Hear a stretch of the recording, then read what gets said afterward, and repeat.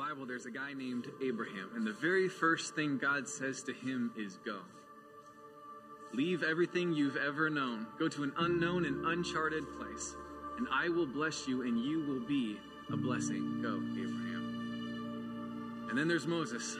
And God meets him in the desert and speaks to him and says, go, Moses, go to the place you came from, to the people where you once were. Go, because I am sending you. Go and help my people find freedom and redemption. Go, Moses. And then there's Jeremiah, the prophet. He's young, he's inexperienced, he's afraid, and God says, go, Jeremiah, I'm with you. And then there's Elijah, Esther, Ezekiel, Ruth, and many others who heard the call of God to go, and they went. And then the final words of Jesus to his disciples before he ascended into heaven: go. I've heard it said that you can be comfortable or courageous, but you can't be both. That's true for Abraham, true for Moses, true for Jeremiah, true for you, and true for me. See, in the Bible, there are comforting words like forgiveness, freedom, and redemption, and adoption. But in the Bible, there are also commanding words like repent, believe, follow, and go. Maybe that's the words you need to hear today, to go. Go across the room, across the hall, go across the street, go across the campus, go across the city, the nation, go across the world, go. It's important for us to remember that this isn't just a command to go, this is an opportunity to bless and to bring hope and to be salt and to shine light in dark places and to give to others what was first given to us. You see, we don't just go because that's what good Christians do. We go because 2,000 years ago, God looked down on a broken and hopeless and hurting world, and he looked on with compassion. And then he looked at his son, his one and only son, the one and only person who could do anything about it. And he looked at him and he said, go. And he did. And he lived, and he died, and he rose, and now he reigns. And now we go because he did it first. He moved from heaven to earth so that we could move from comfort to courage. And so that's my prayer for you. Not just that you would move to a new city with a new zip code, but that you would move from comfort to courage. That we would all move from complacency to urgency. My prayer for you is that the most beautiful thing in the world to you would not be cars, clothes, and careers, but the gospel of Jesus Christ, to know him and to make him known. And my prayer for you is that today you would put your yes on the table and you would leave it there. To go wherever and whenever God leads you to go. And so I can't promise that it'll always be exciting. I can't promise it'll always be easy.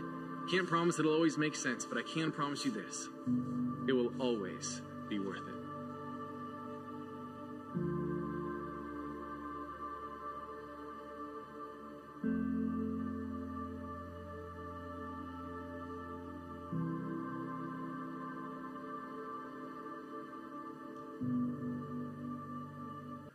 Well, this morning we are finishing up a sermon series called Marked, Called by the Savior. And what we've been talking about during this series is just that there seems to be this prevalent thought in the church these days that God's primary plan for our lives is to be good, moral people. And while that's certainly part of God's plan for our lives, there's much more to that. We've looked at all sorts of characters in Scripture, in the Old Testament, New Testament, all around in Scripture. And I'd actually say that we could almost literally use every story in Scripture. And the stories describe God as really more of a good shepherd, someone that actually comes alongside of and not just lists a bunch of morals that we should follow, but really calls us to live in really almost a step-by-step instructions, not everyday step-by-step instructions, but calling us to do unique things as followers of Christ, right? Almost as unique as our fingerprints on our fingers. That God seems to have this unique plan for each and every one of us. And if this is true, how might we best interact with a God that is like this, right? To best live into the life following a God like this, a God who calls.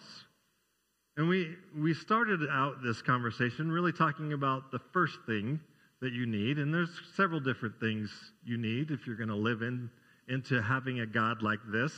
But the first one is definitely belief, right?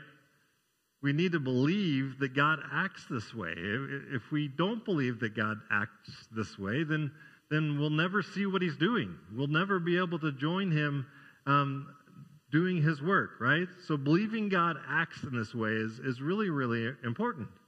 That affects our time in Scripture, because as we're reading through Scripture, we're thinking, well, this is how God acts. We can kind of see what he's like and what he calls other people to, and maybe what he might be calling us to.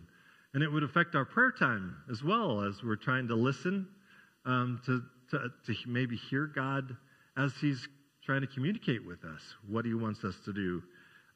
Just hoping to really develop as we look through in the past few weeks, when Jesus says over and over again, giving us eyes to see and ears to hear what he's doing so that we can somehow follow him along the way, right?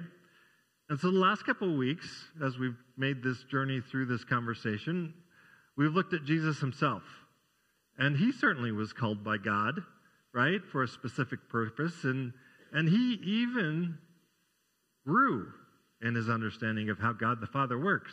I think that's a really odd thing to think about. But Scripture actually tells us that Jesus grew in his understanding of God. And if Jesus grew in this area of his life, should we be surprised that we need to grow in our understanding of God and how he works? Of course not, right? I mean, especially when you start thinking about that Jesus was 30 years old by the time he started into his public ministry. And how fast do we think we're going to hop right into ministry? Do you think we could do it the day after we were saved? And no, right? We need to be patient with ourselves as we're learning this, as we're following the Lord, right? And we've seen how Jesus even calls others to specific things as well, right? Calling his disciples, which meant following him through everyday life. That's what it looked like, right? Dropping everything that they knew to learn a different way of living. And that wouldn't have been easy, right? It's literally, we're talking about not just learning a list of good moral things to do, but it's an apprenticeship of Jesus to learn this life of following God that Jesus knew, right? And through spending time in Jesus' presence, his disciples hoped to become more like him, right?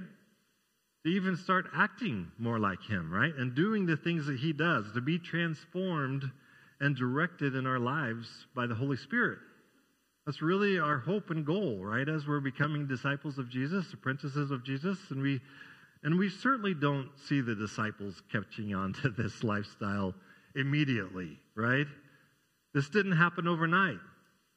This was a struggle to learn this new life, really, right? Life, going from life where you're not following God to life where you are following God. That's a huge step, isn't it? And yet, we see last week in Peter's life, we see this roller coaster life, his life. He's having these unbelievable high moments and then these unbelievably low moments. I mean, we see that in Peter's life. And how does Jesus respond to Peter as he's going up and down and up and down? Well, we see him responding with this unbelievable patience, right? I mean, we see very clearly last week that Jesus believed far more in Peter than Peter believed in Peter. True? And that is the way our God is. We see Jesus continuing to call Peter to do things for him, even though he fails at times to do them, right? We see a very super patient and merciful and grace-giving Jesus, God, right? We see him continuing to just offer his love to Peter, even as Peter was struggling, right? So here's a great example for us as we sometimes find ourselves struggling. That we just need to be patient. Just keep working at it. Just keep listening for his voice, right? But as we talked last week, time is of the essence. Time is not unlimited. We saw in Luke chapter 9 this shift in Jesus' life that happens in Luke 9 verse 51. It says, at the time, as the time approached for him to be taken up to heaven, talking about Jesus resolutely set out for Jerusalem. We see this odd statement in Scripture where time actually moves, right? The time approached. And time does move, right? Example I used last week was looking at my kids as they're growing up. How in the world do they grow up so fast, right? You could almost literally see time moving when you're looking at your kids. They're just, what is happening here? And so how do we respond when we see time moving? Well, we say, hold on, stop moving so fast, right? That's what happens. We want to slow down time, but noticing time moving actually helps us because it helps us stay more focused on the time that we do have, right? It reminds us that we don't have unlimited time, so we've got to get busy doing what we need to be doing. Let's quit wasting time, right? If we're going to be used by God to reach people around us, we got to get going, right? And so we see in Jesus' life that he resolutely, he with purpose set out toward Jerusalem. Where was he headed? Toward the cross, right? Towards the cross.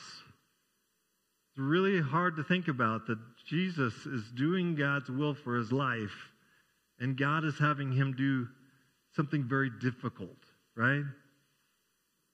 He's moving towards this difficult task that Jesus, was uniquely put together to do, right? He's the only one that could do it. Again, God's call might be to do some difficult tasks, right? But we also see the end in mind in this verse. Where is he headed to? What is the end of time leading him to? It's leading him up to heaven, right? So his eyes on heaven.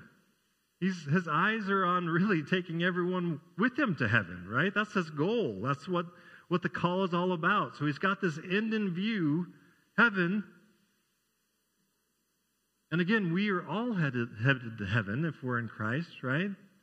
So we've got the end in view. We're going to all get there, right? But what are we going to do? We're going to take as many people as we can with us. And the time's short. So we got to stop making excuses like we looked at last week that other people, not you guys, but other people in Scripture were making to Jesus.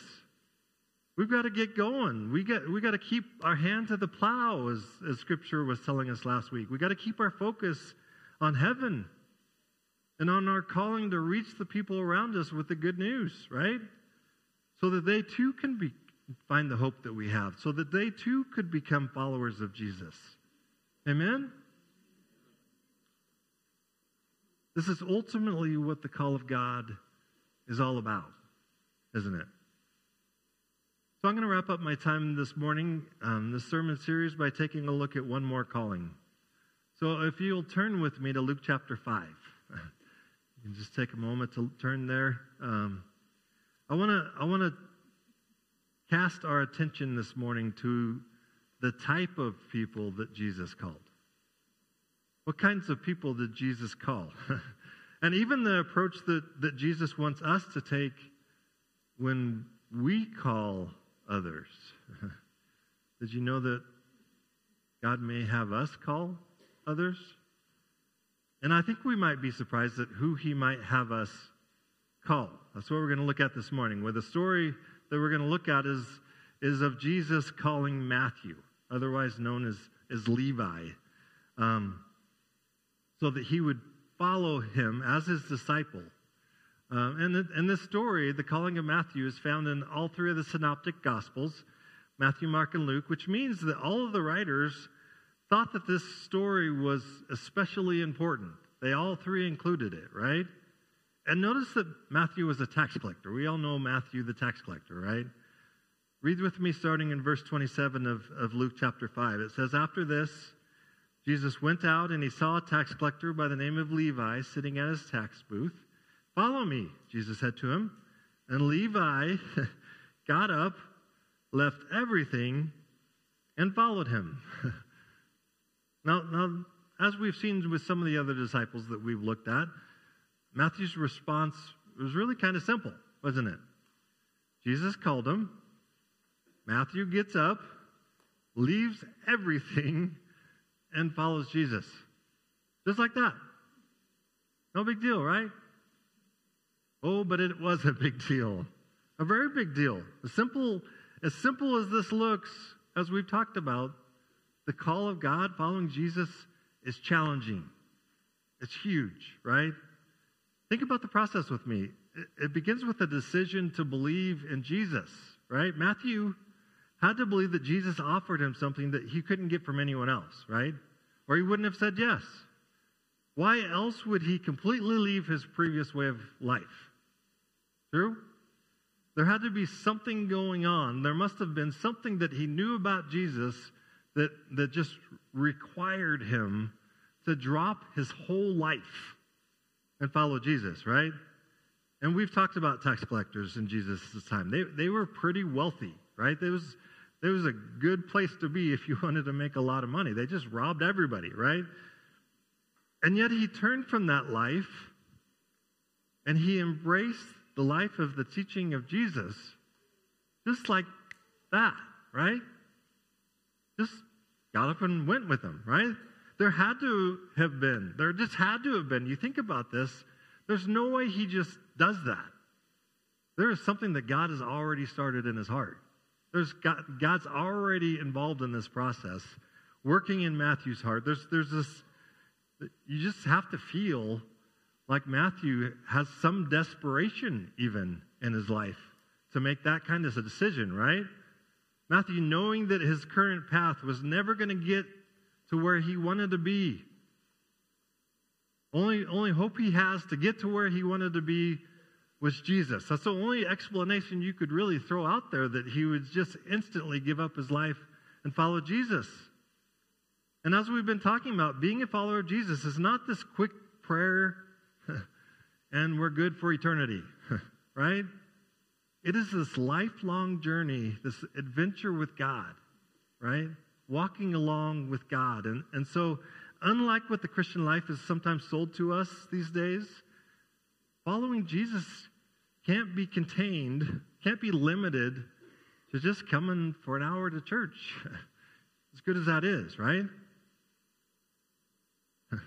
Watching a service online, reading the latest best-selling book, making sure that you know all the creeds. I mean, this relationship with God, this journey with God that we have been called into, cannot be accomplished in a prayer. Can't even be accomplished in a few weeks. Can't be accomplished in a year, right? Following Jesus is an ongoing lifestyle of learning and practice, being in community, finding ways to be led by the Holy Spirit, right? This doesn't happen overnight. This is a process. This is a relationship with God that we continue to grow in. And when we look at Jesus' invitation and Matthew's response, I mean, significant here is that Matthew knew what this meant. I can't stress that enough. There is something going on in his life. He knew what it was meant. He knew what this meant. He knew that he was literally walking away from who he was to be something else. This was not going to be taken lightly. And yet it was exactly what Matthew was looking for in his life. And he knew it. He knew it, right? And so he jumped at the chance to follow Jesus. I mean, I'm doing it. This is what I want, right? And one of the reasons why he jumped at the chance is because no upstanding Jewish rabbi in the world would give a tax collector a chance to be his follower, ever. This was not a part of the equation, right? It just wouldn't happen. Not in that day. It's easy to miss a vital part of the story. Jesus' invitation to Matthew would have been highly offensive to the Jewish religious leaders, right? We know that. We see that in the story. We're going to look at those verses in a minute. But honestly, it's an affront to the whole Jewish system.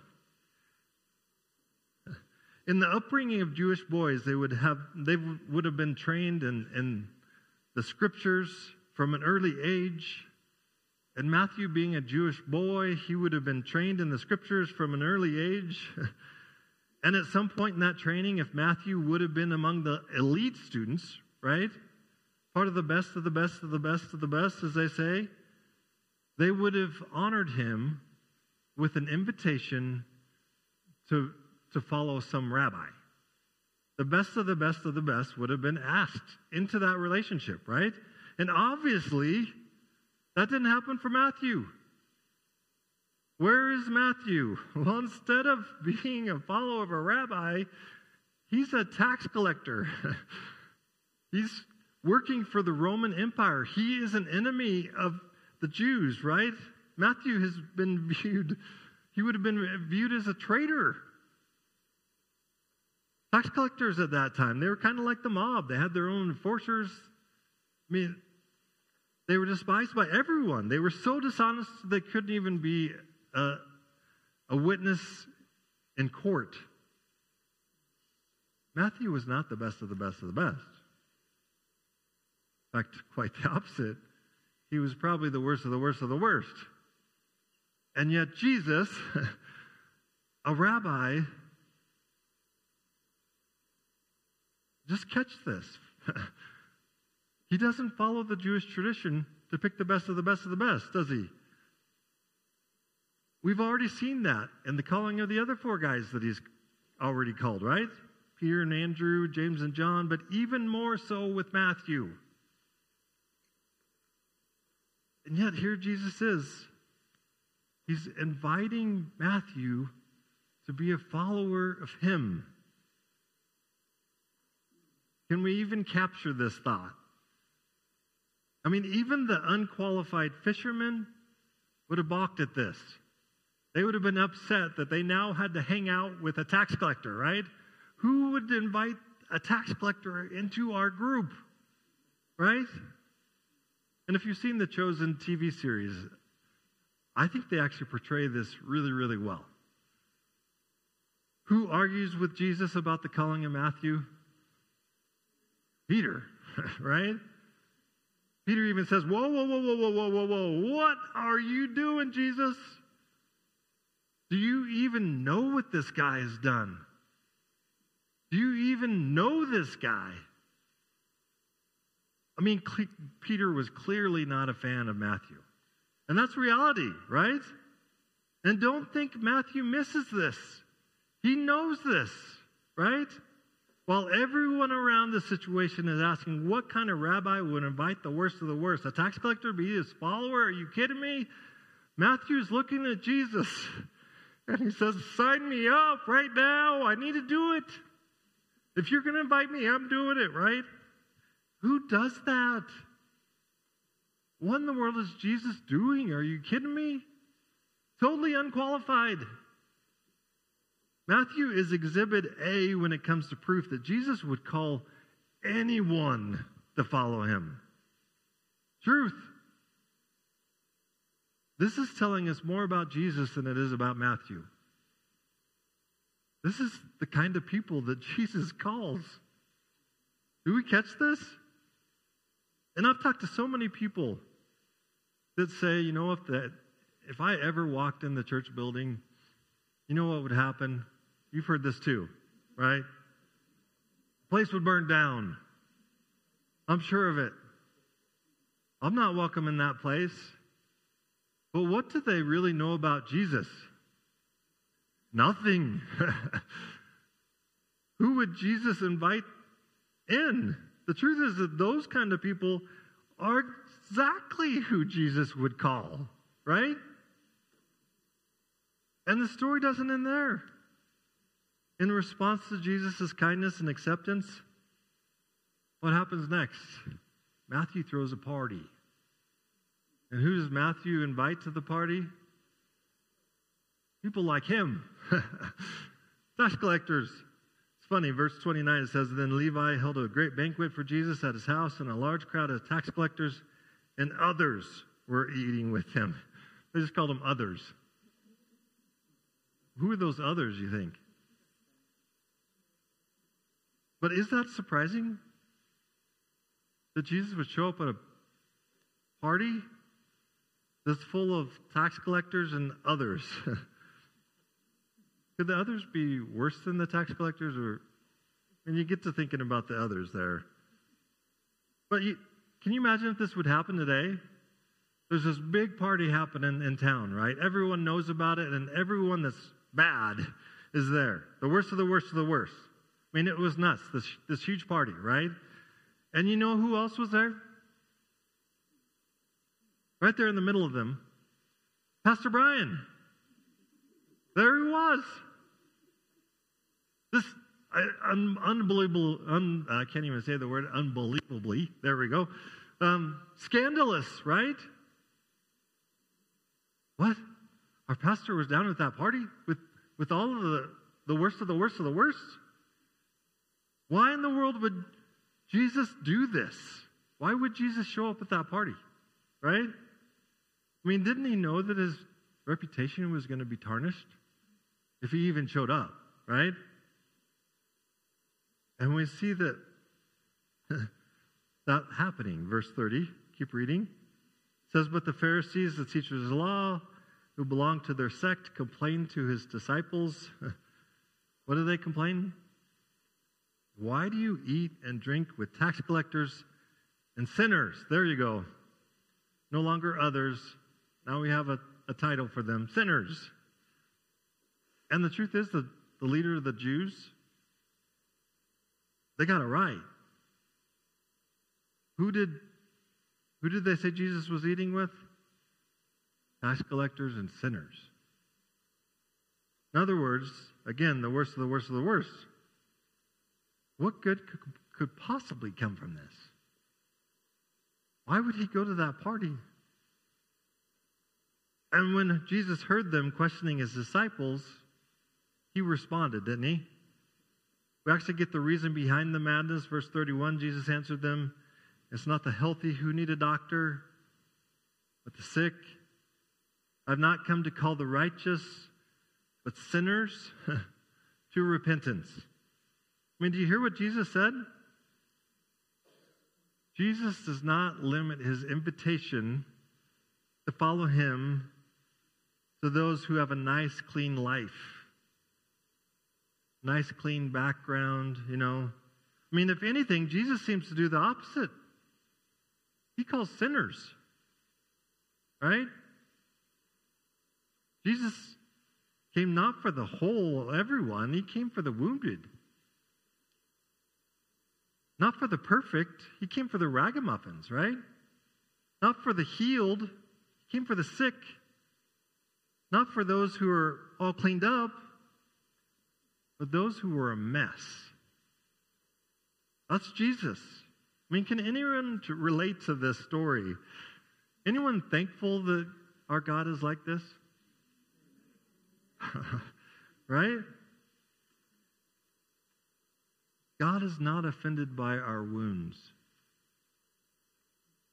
He's not offended by our past. He's not offended by our failures, right? In fact, that is what draws him to us. What it says, I've not come to call the righteous, but sinners to repentance. It truly seems that Scripture tells us that nothing prohibits Jesus from calling a person to follow him. He's not following any particular rules, is he? Except for maybe the fact that you already think you're healthy. Maybe that you're already righteous, so why would you need a doctor at that point, right? Those would be the only people that he didn't come for, right? I mean, think about this. The religious crowd, they were the ones that had a problem with Jesus. They were repulsed by the fact that Jesus would allow these kinds of people even come near to him, much less call them to be his disciples. Are you kidding me? Read a book recently called Searching for Sunday by Rachel Held Evans, and there's a quote in there that really just stuck with me. It says, what makes the gospel offensive isn't who it keeps out, but who it lets in. What makes the gospel offensive isn't who it keeps out, but who it lets in. And that's true, isn't it? There's just no way of getting around this. This is the type of people that Jesus hung around with. So who else hung around those kinds of people? Because Jesus was hanging around those type of people. Who else was following Jesus around? The disciples. Those poor disciples. They were the ones that had to hang around every day with people like Matthew. And this truly is a huge part of being a disciple of Jesus, a follower of him. We love the fact that no matter your past or your present, no matter how wounded you are, no matter how messed up you may be, and no matter what you may think or feel, nothing has disqualified you from being called, invited by Jesus to follow him. Nothing, right? In fact, those very things are what draws Jesus to you. That he is willing to make those risky investments. And people like me, and people like you, I'll just throw you guys under the bus too.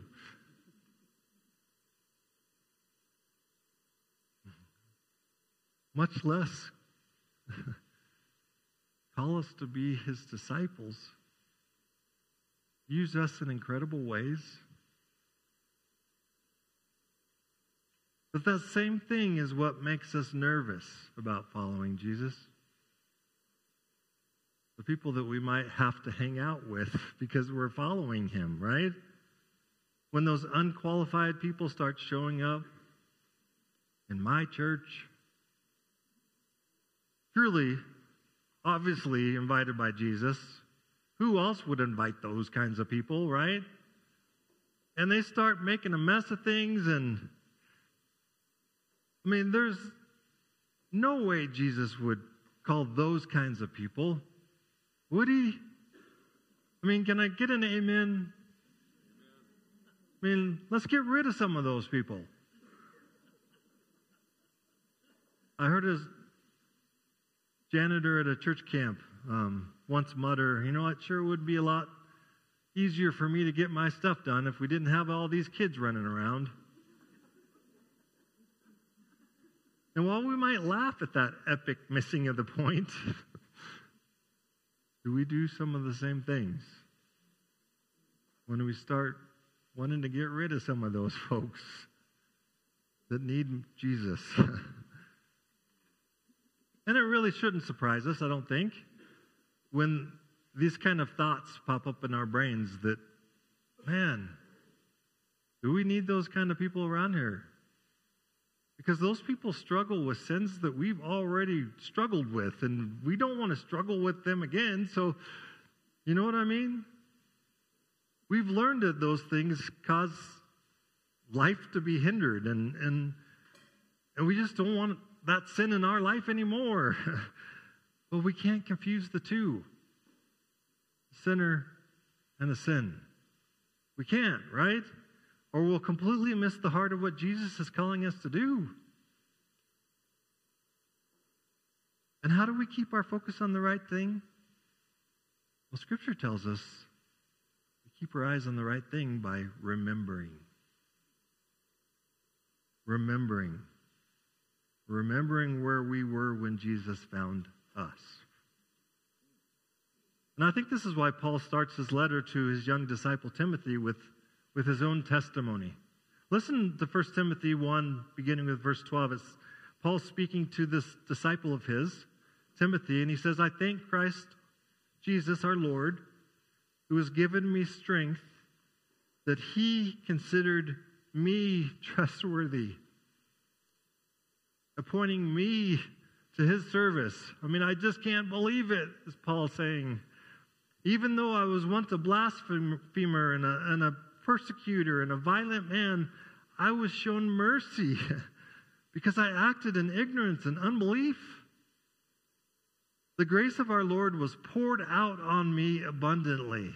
I just can't believe how much of God's grace was just poured out over my life, along with the faith and love that are in Christ Jesus. These were gifts. I didn't earn any of them, right? And then he goes on. Here's a trustworthy saying that deserves full acceptance. Christ Jesus came into the world to save sinners, of whom I am the worst. Do we remember? Do we remember? And then verse 16, but for that very reason, I was shown mercy so that in me, the worst of sinners, Christ Jesus might display his immense patience as an example for those who would believe in him and receive eternal life. What's Paul saying? I mean, can you hear the humility in his voice? I know where I come from, and I was a wreck. Right? That's what he's saying. I was completely lost, but now I'm fine. I was blind, but now I see. Do you hear the words of amazing grace in his testimony? The mercy and grace of God. What his life was all about, right? And Paul says, now I am an example for the next group that Jesus is calling, right? Both in my past, the way I used to live, but now in my future. That God would somehow offer me his grace so that I could find heaven in this, right? I mean, isn't that unbelievable? We can't forget the real reason we are who we are today, right? We have to stay humble. We have to continue to trust in the Lord. We're not done yet, right? People of God, remember, Jesus is the reason, our only reason for the hope that we have. And he's the reason for us to have any hope of fixing our broken world. Do you think that's true? This was true in Paul's day, and I think it's still true today. Jesus is the only hope of our world today.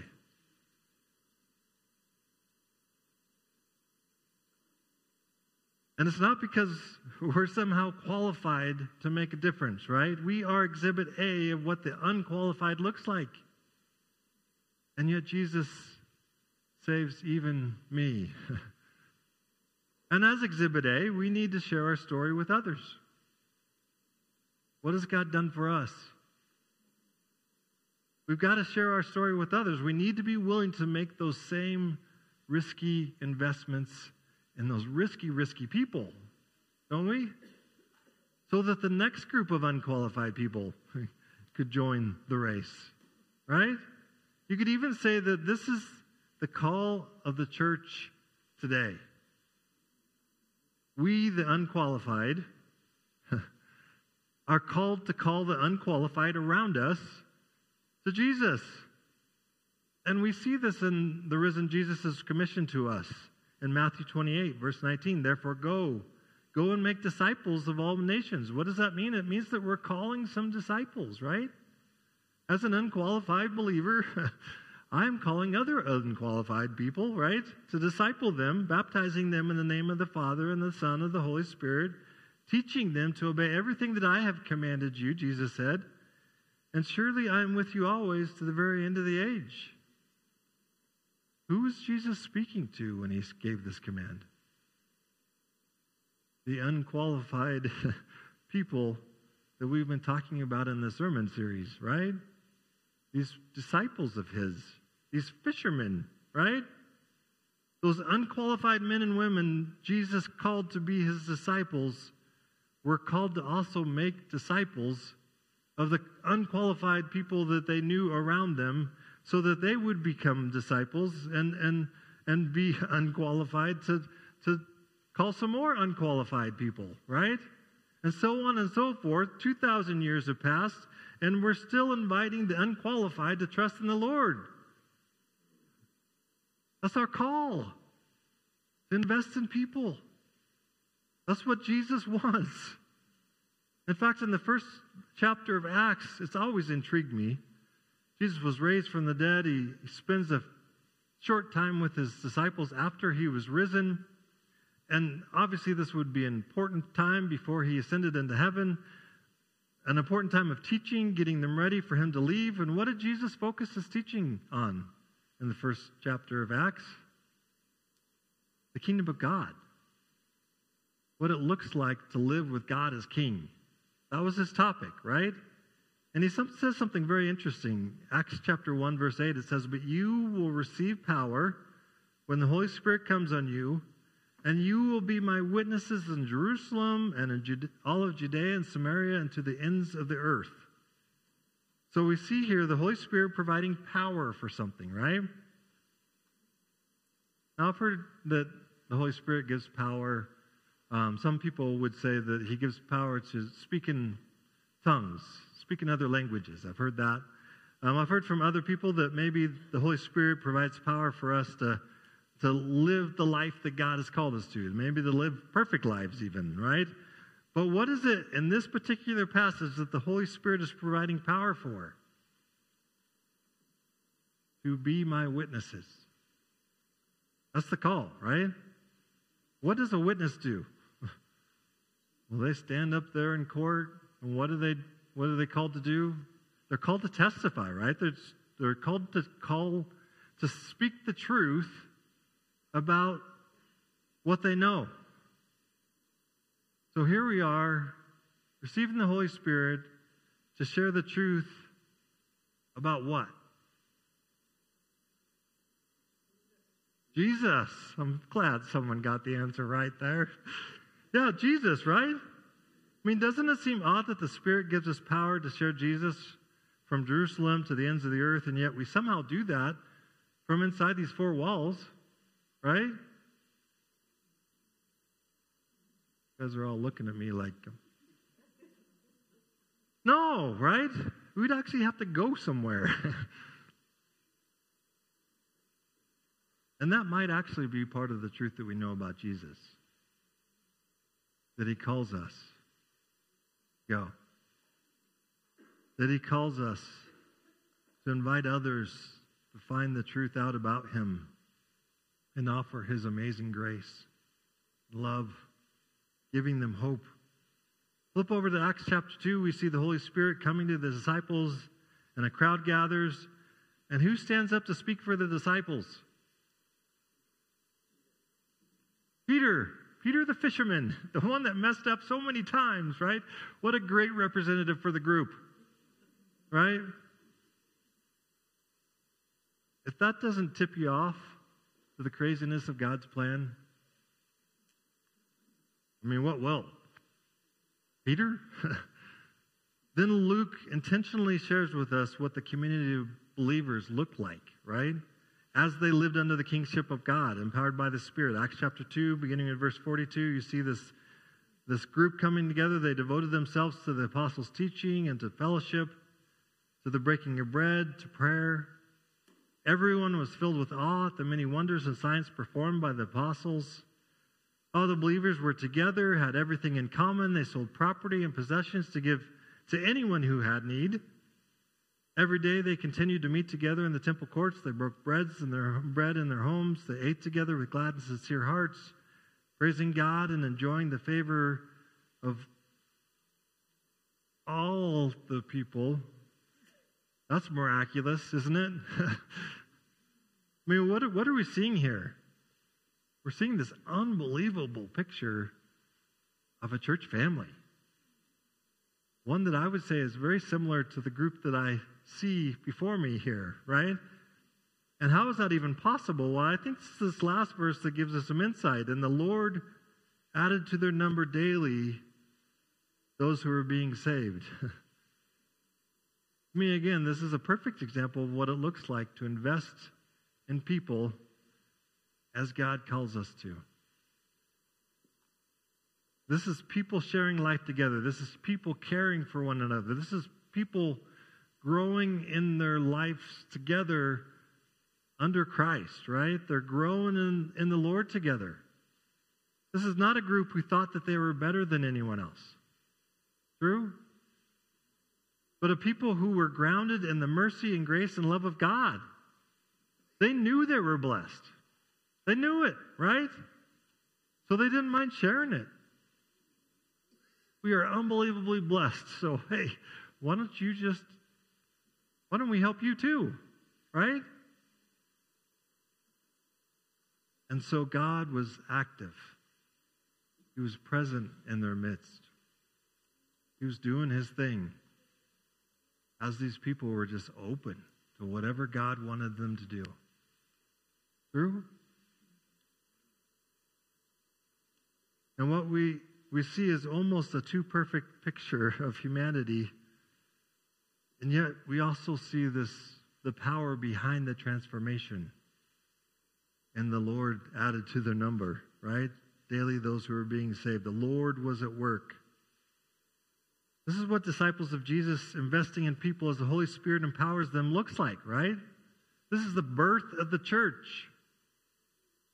The people of God lived as a witness to the gospel. The good news of Jesus. The Lord called more and more people to jump into this life with him. More and more unqualified people, right? People of God. This is God at work in the lives of the people that you live next to,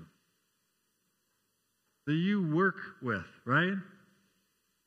He's looking for people who will invest well so that they might find out the truth about Jesus, so that they might experience the hope that you have, the future that you have of heaven, right? And the Lord added to their number daily those who were being saved. So that is my question this morning, and really on into the future. Disciples of Jesus, are we willing to continue as Jesus did? Are we willing to continue as millions of followers of his have done for the last 2,000 years? Will we be about his mission? Will we be about his calling? To call the unqualified. The ones we don't really want to hang out with, right? To call the unqualified. To share with the people what God has for them. God is already at work drawing people to himself. Will you cooperate with God? Will you respond to his call? Will you truly love your neighbor and tell them the truth? The truth that you know. The truth that you can only find in Jesus. Will you allow God to send you? And I know a thing or two about you. And I believe you are that kind of people. We have to continue to trust in the Lord and seek out his ways and be his people. Would you pray with me?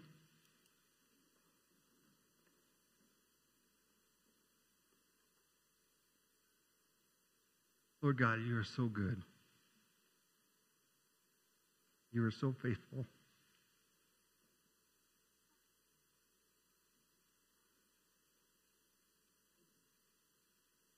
Your love is incredible. That you would reach out to a world that is so messed up. And yet you reach out with such a loving, patient hand to help not only us find our way, but to help us, help others find their way. That if we would just follow you, that we could have a hand in doing the most amazing work ever, helping people find eternity, helping people find heaven, helping people find hope. Lord God, I'm so thankful that this church gets that. That this church truly desires to be a part of your mission, reaching out into the world and offering them the hope that you have. So, Lord God, be with us. Work through us. Help us to continue to trust in you and grow in you and our understanding of your ways. Help us to continue to respond to the call that you have for us, Lord. And we will give you all the praise.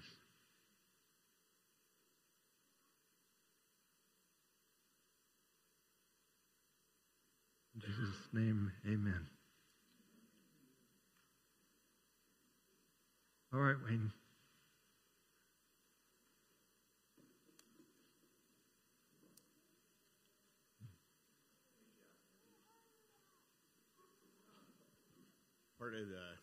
I realized how messed up I was when I looked at the cakes that I ordered.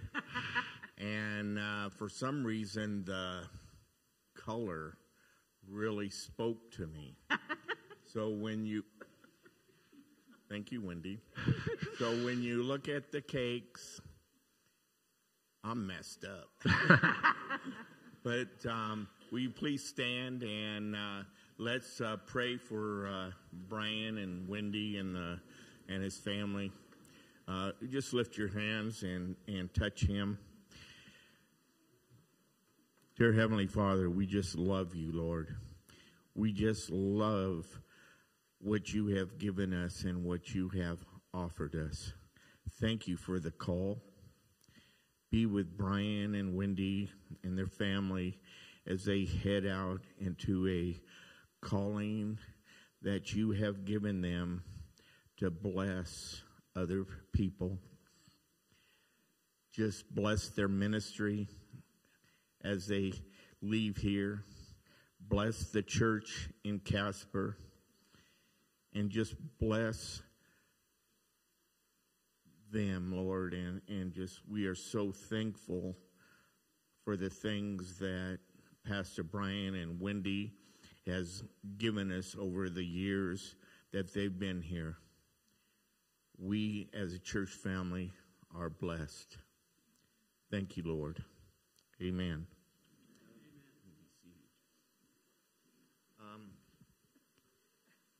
I'm going to read. You guys can be, well, no, let's stand.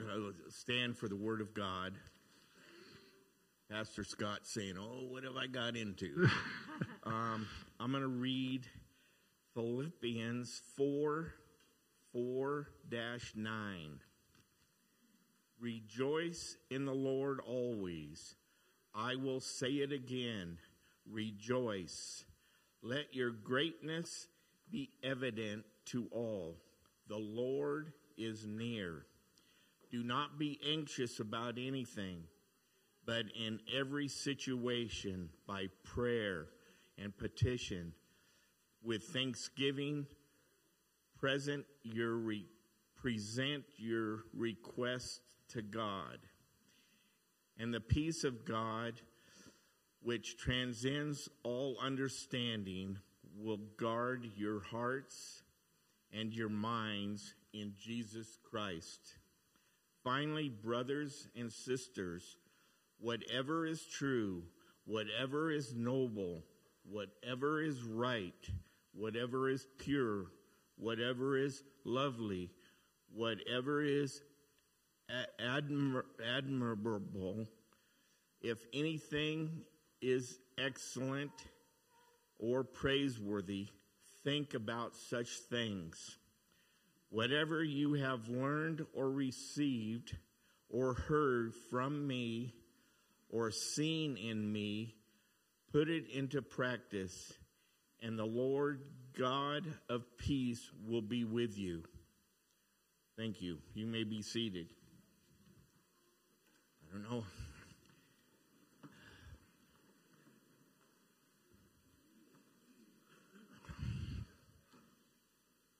Pastor Nathan helped me put in some words that I know all of us, and we're thinking right now about Pastor and Wendy. I don't know if words are really acceptable, or no, they're acceptable, but they're just too many. But Brian, you and Wendy have been amazing at this church. We have learned so much from you.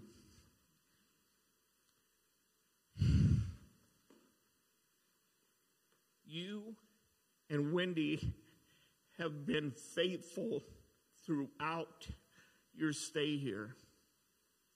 You have been for us. When we've needed you, you have been there. For me personally, both of you have been there for whenever I needed you. Thank you.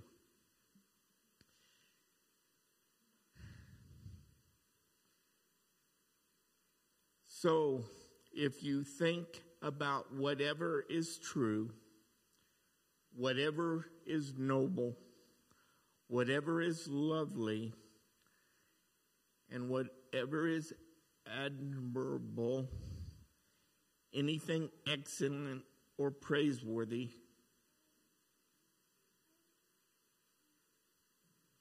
thank you. Know that we will be thinking of you.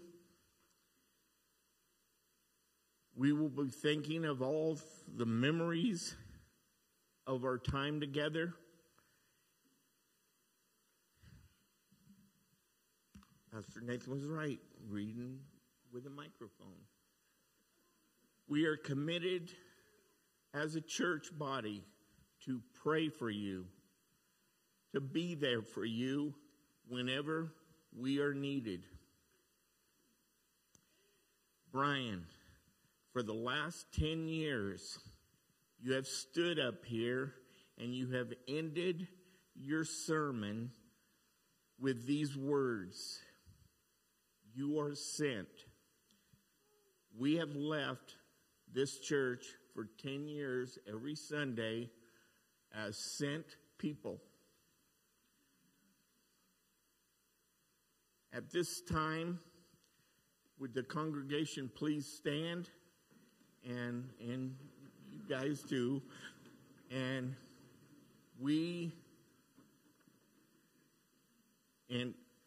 the church family and join me in saying, Pastor Brian and Wendy, we would like to say as a congregation, you are sent. Thank you. You can be seated.